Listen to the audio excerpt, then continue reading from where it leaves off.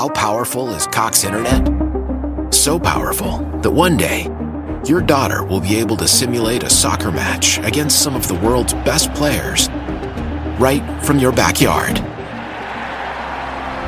Get gig speeds powered by fiber from Cox. It's internet built for tomorrow, today. Internet delivered through Cox's hybrid fiber coax network. Speeds vary and are not guaranteed. Cox terms and other restrictions apply. Bumble and Bumble Seaweed's invigorating shower ritual feels like an escape. Start with nutrient-infused shampoo and conditioner. The formula, infused with royal sugar kelp, green microalgae, and Pacific sea kelp, helps keep your scalp hydrated. Then, open your jar of Seaweed Whipped Scalp Scrub to add 2 times more shine to your hair instantly. And before you head out, use Seaweed Air Dry Cream to give your hair that effortless beach look.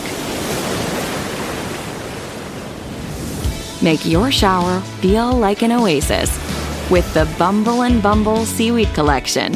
Dive in now at bumbleandbumble.com.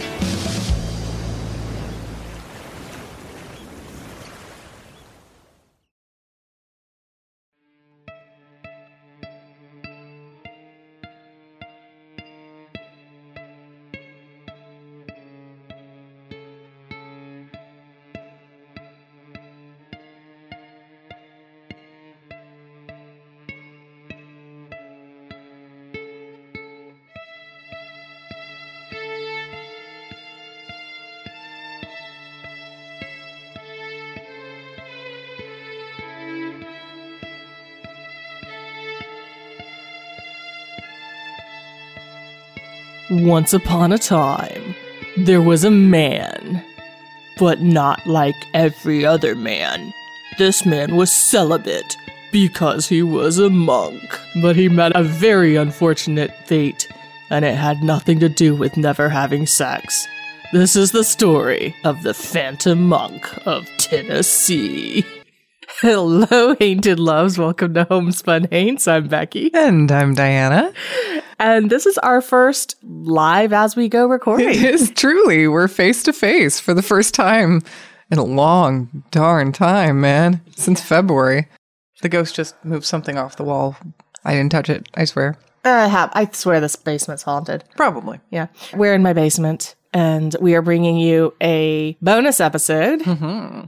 And we are both very slap happy because Diana's just driven across the country and I've driven my kids all over Atlanta today. So whole day of driving for both of us. So in the spirit of being slap happy, we're bringing you a story of a man whose bones were boiled alive. Ooh, alive? Well, no, but I mean, don't bones live for a little bit longer after the body? Your bones continue to grow. Your bones. Well, I know your eyelashes and hairdo, right? I think that's a myth, right? Because it's actually when your skin dries out, it recedes, so it looks longer in comparison. I don't know. We could ask our zombie friends. True. Yes, exactly. But we're not talking about zombies today. No. Talking about a ghost. Those are two separate things. Indeed. Yes. And this ghost is the Phantom Monk. Now, you heard us talk a little bit about this back in season 2 when we interviewed Miranda Young, the ghost biker.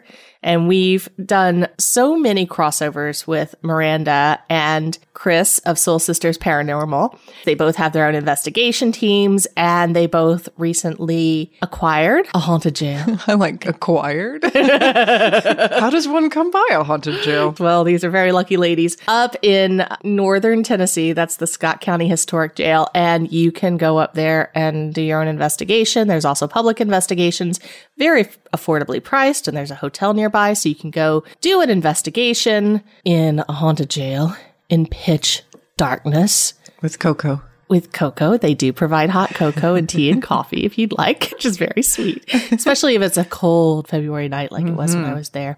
But anyway, the reason we're bringing up Miranda is because she is also from Tennessee. Well, she's also from Tennessee, yes.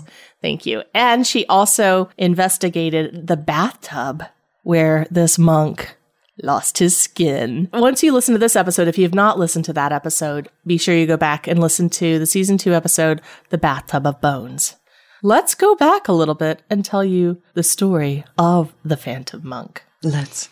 The reason I love this story is while a lot of children are learning stories such as Thumbelina and Three Blind Mice, I was learning about the Phantom Monk. You're right. Those are the stories I was learning. This was a story that I obsessed over. As you could probably guess, I'm one of these people that's always loved ghost stories. Yes, I guessed that about you. Listeners. And folklore and anything spooky and dark and macabre. So this was one of my favorite stories. And I actually first learned it by reading the book 13 Tennessee Ghosts and Jeffrey, which And is... how old were you? Well, I could read, so I must have been 6 or 7. Oh my goodness. Yeah. Scary. Oh, I still have the book upstairs. The story is in there, but it's all over. I wouldn't say it's a well-known story in Upper East Tennessee, but it's a known story. There are definitely going to be people who've heard of this story. And I loved this story so much because it just seemed like such a perfect, beautiful hospital corners type of story. Like everything just tucked in and fit so nicely once you learned all the pieces. Okay. We're going to go to a small town called Charleston, Tennessee. Charleston, Tennessee is not a very big town. It's pretty small. It only has about 700 people in it. Oh, that's very small. Yeah, it's very small, yes. So you might notice if somebody went missing, is what you're saying. Exactly. So it sits on the Hiawassee River, which is midway between Knoxville and Chattanooga. Oh, I thought you were going to reference somebody's neck. Oh, no, No. next this time. Once upon a time in Tennessee, we actually had trains. I mean, we do now, but now they just carry coal and lumber. Mm-hmm. But there was a time when they were passenger trains. Oh, Yeah. spiffy. Yeah, Okay. because, people didn't have cars and shit, so Right. how else are you going to get around? We had passenger trains, and then for some unknown reason, they got rid of them. There's tracks everywhere still, tracks that are unused, tracks that are overgrown, but passenger trains do not exist in East Tennessee. However, there were trains that ran back and forth through Tennessee, East Tennessee, in the 1860s. In the 1850s, and probably earlier than that. We're going back to 1867, 2 years after the Civil War. There was a train traveling to Charleston, and a storm broke out. Now, this doesn't sound so bad, right? Just a storm. Storms in Tennessee can be very fierce. There was a storm that was taking place, massive, brutal storm, and the river flooded, the Hiawassee River. Well, the train went on a bridge over the river. And the train plunged into a ravine next to the river. And what happened was the rain caused so much moisture to soak into the soil and the flooding river combined that the soil started to give away. And it started to fall away from the tracks near the river. And so then the tracks were no longer on the ground. Oh, no. So they kind of like went into the ravine. Like the scariest roller coaster. Yeah. Wow. Yes, exactly. No good. And so plunged into this ravine, and the train operator had no chance to stop it. Like, they couldn't even see what was going on. The rain was coming down so hard. So they didn't even know that this was until it was too late. Yeah. Oh, no. Why couldn't it be a train full of coal? Right. Well, a town of 700 people, they heard the screams amidst the thunder and the rain and the rising waters of the river. So they went running, and everybody came to help out. Well, Charleston had one doctor, town of 700. So he ran over to help townspeople pull the dead, the injured, people that were stuck out of the overturned cars, because the cars turned over. It was really messy. And he did everything he could to save as many people as he could. They had to make makeshift morgues and little hospital areas, and he was having to triage. And of course, not everybody made it. One doctor, hundreds of people on this train. Again, town comes together. They get the original passenger list for the train. They go through, they make sure everybody's accounted for, and they call relatives and whatever they can do. It's 1867, but they did their best to make sure that everybody was accounted for, except one. There was one body not accounted for. Oh. But people didn't realize this until about a week after the wreck. Word had traveled that this wreck had happened. So a man and a woman show up to Charleston saying that their brother, they were brother and sister, and their brother, who happened to be a monk, had been on the train. He was a Franciscan monk. Franciscan monks have like the brown cowl robe that they wear. And, of course, as a monk, you're probably always having rosary beads. He would have been very, very recognizable, would have stood out. True. So they thought maybe he had gotten off before the stop. And then they started questioning people. And there were people on the train that were like, yeah, I remember seeing them. I don't remember him getting off. So it started to look really suspicious. But they went to look at that casualty list of all the bodies that had been listed, and their brother's name wasn't on it. So there was no body to account for. They already accounted for everybody they had. Right. So they're thinking, well, he must have gotten off. We don't know what's going on, but his name wasn't on the casualty list. So they eventually went home hoping he would show up. Well, he never did. It's as if he disappeared into thin air. Now, interestingly enough, while the brother and sister were in Tennessee, they did try to talk to the doctor.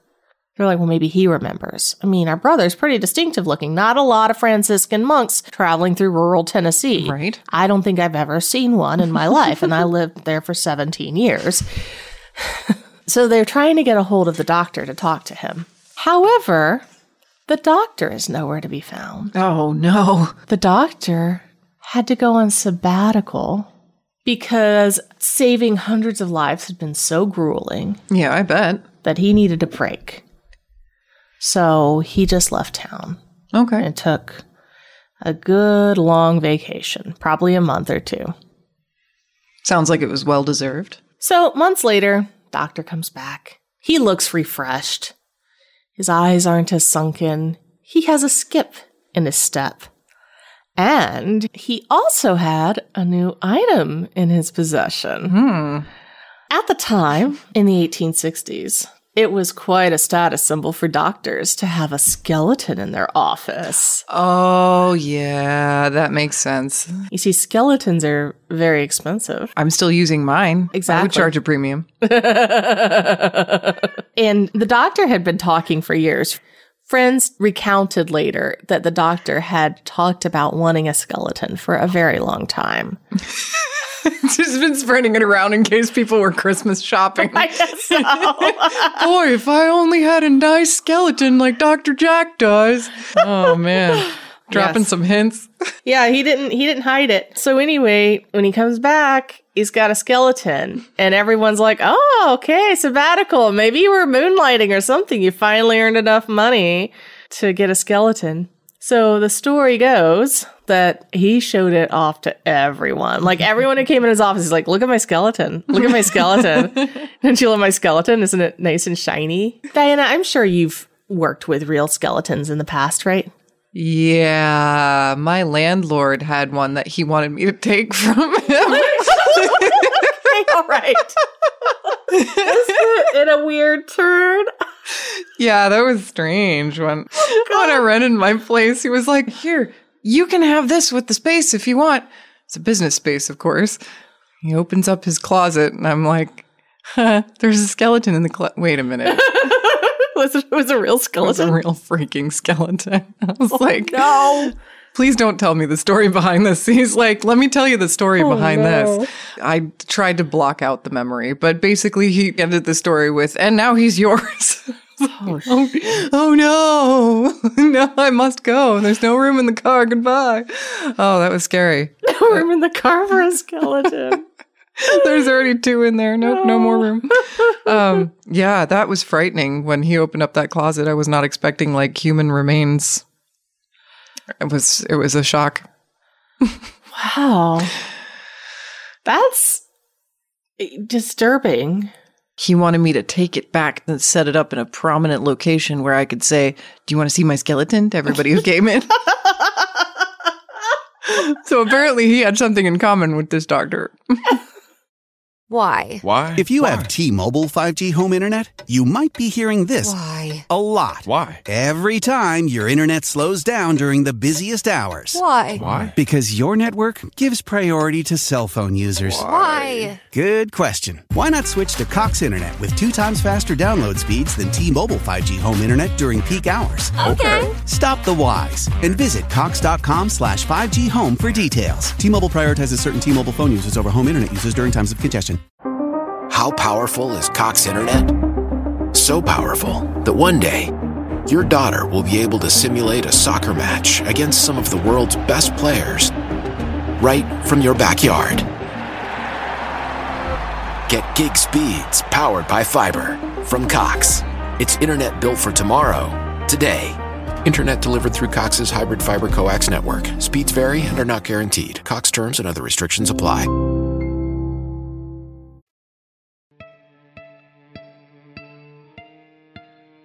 He shows off his skeleton. He's very happy. Look at my skeleton. Okay, life goes on. More townspeople come in and out of the office. Look at my skeleton. Okay, doctor. So this goes on and on and on until finally he retires.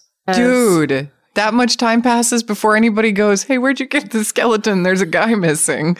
So he has a long and fruitful career showing Yes. people his skeleton Yes, exactly. And that then- he quote unquote bought that he bought. after he saved up enough money. So fresh and shiny. It came on a train. I mean, So anyway, when he retired, he sold his building and his practice to the Newtown doctor, Dr. McClary. who got the skeleton with it? See, he found himself in the same predicament I did. The landlord was like, "Listen, this is yours now." I don't know. I think he was really proud. He put a lot of work into that skeleton, as we'll learn. I don't know if But why would he need it if he's retired? When his grandchildren come over, I he know. can be like, "Look at my I know skeleton." exactly why he needs it. Never mind, that was a dumb question. know, right? I resent that. Of course he needs it. Yes. Well, anyway, Dr. McClary comes in. Again, small town. I mean, it's 700 people now. I don't know what it was in 1867. Right? Probably still 700 people. These towns have a tendency in not changing. So when people came in, they told him all about the old doctor. That's all anybody could talk about. The old doc, old doc, old doc, old doc this, old doc this, old doc had a skeleton. You don't have a skeleton. Old doc took his with him. Mm-hmm. Oh, yeah. And by the way, Dr. McClary, says the townspeople, this office is haunted. Ooh, I bet it is. Dr. McClary, he's a medical man. He shrugs the stories off. Besides, I bet I could get my own skeleton if I wanted to. Oh no, and the cycle starts over. And now there's 699 people who live in this town. So Dr. McClary, it's recorded, started telling people that he started having some problems in the office. Imagine that. Not like electrical problems. He'd think there was an intruder, or he'd think there was a patient, or somebody had shown up after hours. That's the worst when you forget that one of the patients is in one of the rooms and you just go to bed and you hear these bare feet padding down the hall. Hello? Is the doctor ready to see me yet? That happened to my mom once. Oh my God. She's so polite. She didn't get up until they turned the lights off. All right. Well, anyway, Sorry. Dr. McClary, he would be in a room and he would see, that frosted glass. He would see what looked like a figure passing by, a figure in a hood. That's how he described it. Or he would see somebody sitting in the waiting room and he'd run out and nobody was there. But mostly it was like he would see someone moving back and forth in the waiting room or a room he was not in. Okay. So he would see them as if they were pacing back and forth, this strange hooded figure. But whenever he would go into the room, they disappeared. So you can see why he thought it was a patient or someone that was forgotten about, because it would be in another room. You'd be like, oh, crap. So not only did he see this hooded figure, but he also heard this sound. It sounded like, he said it sounded like glass marbles being rubbed together. Well, he kind of just grew used to it, which is what happens when you live with a ghost. He eventually retired himself. Time goes on, just like the old doc before him, he just got used to the figure and the sound. Dr. McClary retired, and in 1932, crews came to demolish the building that he worked in. Because, it's old at this point. And as they tore down the walls, they found in the walls the plaster in one of the closets. A monk's habit and rosary. Oh, no. Oh, no. Right there in the practice. Well, where else are you going to put it? So he didn't even leave town? He was like, I'm going on vacation after taking care of this trainload full of injured people. He never left. He was there hiding inside the practice the whole time. I don't know. Oh. I don't know. Or else he just, I don't know. Nobody knows. Very creepy. Yeah, very creepy. One wall of the building still stands, by the way. It wasn't the wall with the habit in it. Otherwise, they never would have found it if you'd put it in the correct wall, Becky. Oh, no. Exactly. So you can probably figure out what happened. Yeah, there's coincidental shortage of bodies. Coincidental random Franciscan monk's habit in the wall. The plaster. Of this guy who just happened to find a new skeleton. One thing we do know now about this is the doctor had to strip the skeleton of its flesh and muscles and tendons and fascia and hair and pretty much everything, eyeballs, nose hair. Especially the nose hair. That keeps growing after you die. What's that space between your toes called? I'm sure it has a name. The webbing. Interphalangeal space? I don't know. That sounds good, yeah. I forget. All of it. All of it had to go. So the doctor used a bathtub. Yeah. Put the monk's body in the tub, and then set about the painstaking mid-19th century task of stripping the body of everything but the bones. Now, I'm guessing he used some kind of chemical. Or else he just went at it like chicken dinner. He could have. It did take him months. So I think if you just pour some acid on it, it wouldn't take so long. So where was the bathtub? Well, now the bathtub apparently is in somebody's house. Oh, creepy. That's right. Yeah. It was in the doctor's house at the time. And it was a beautiful claw-footed tub. Oh, nice. And that episode that we spoke to with Miranda was about her investigation of that tub. And yes, she actually has evidence that she saw the monk in that investigation. And she said she got the feeling that he was there to look out for her and to help the other spirits around him. Probably. I mean, that's probably why he decided to be a monk. Probably, yeah. He wanted to help people. Miranda's not the only one who's seen the monk, still to this day. The monk is still seen wandering the train tracks along where the train crashed. So he finally left the clinic. That's nice. With 3 walls gone, I guess he was like, oh. Okay, I can get out now. Thanks, guys. Yeah, he's been seen in multiple places. Sometimes he's at the bathtub. Sometimes he's wandering the tracks. Sometimes he is seen around the area of the original office.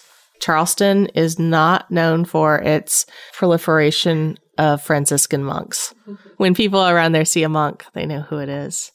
So, Becky. Yes, Diana. Importantly, do you think the doctor murdered the monk, or do you think the monk died in the train wreck and the doctor just kind of slipped him into his...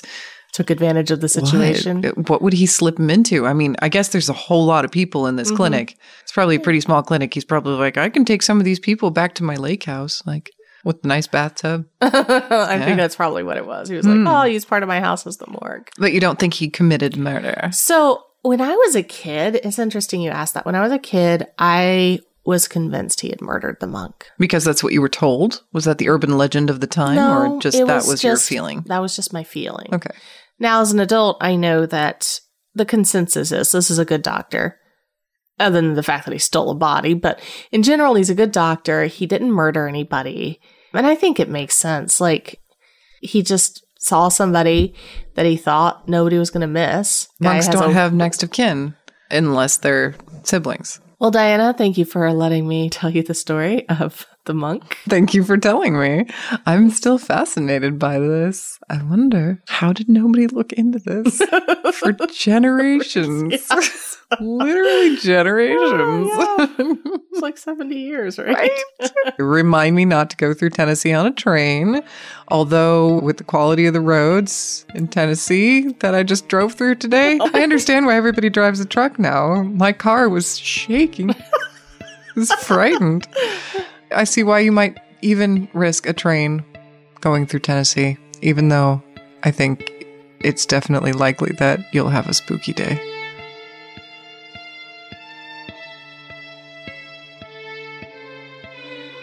Homespun Haints is hosted by Becky Kielimnik and Diana Doty, and produced by Homespun Haints Media LLC.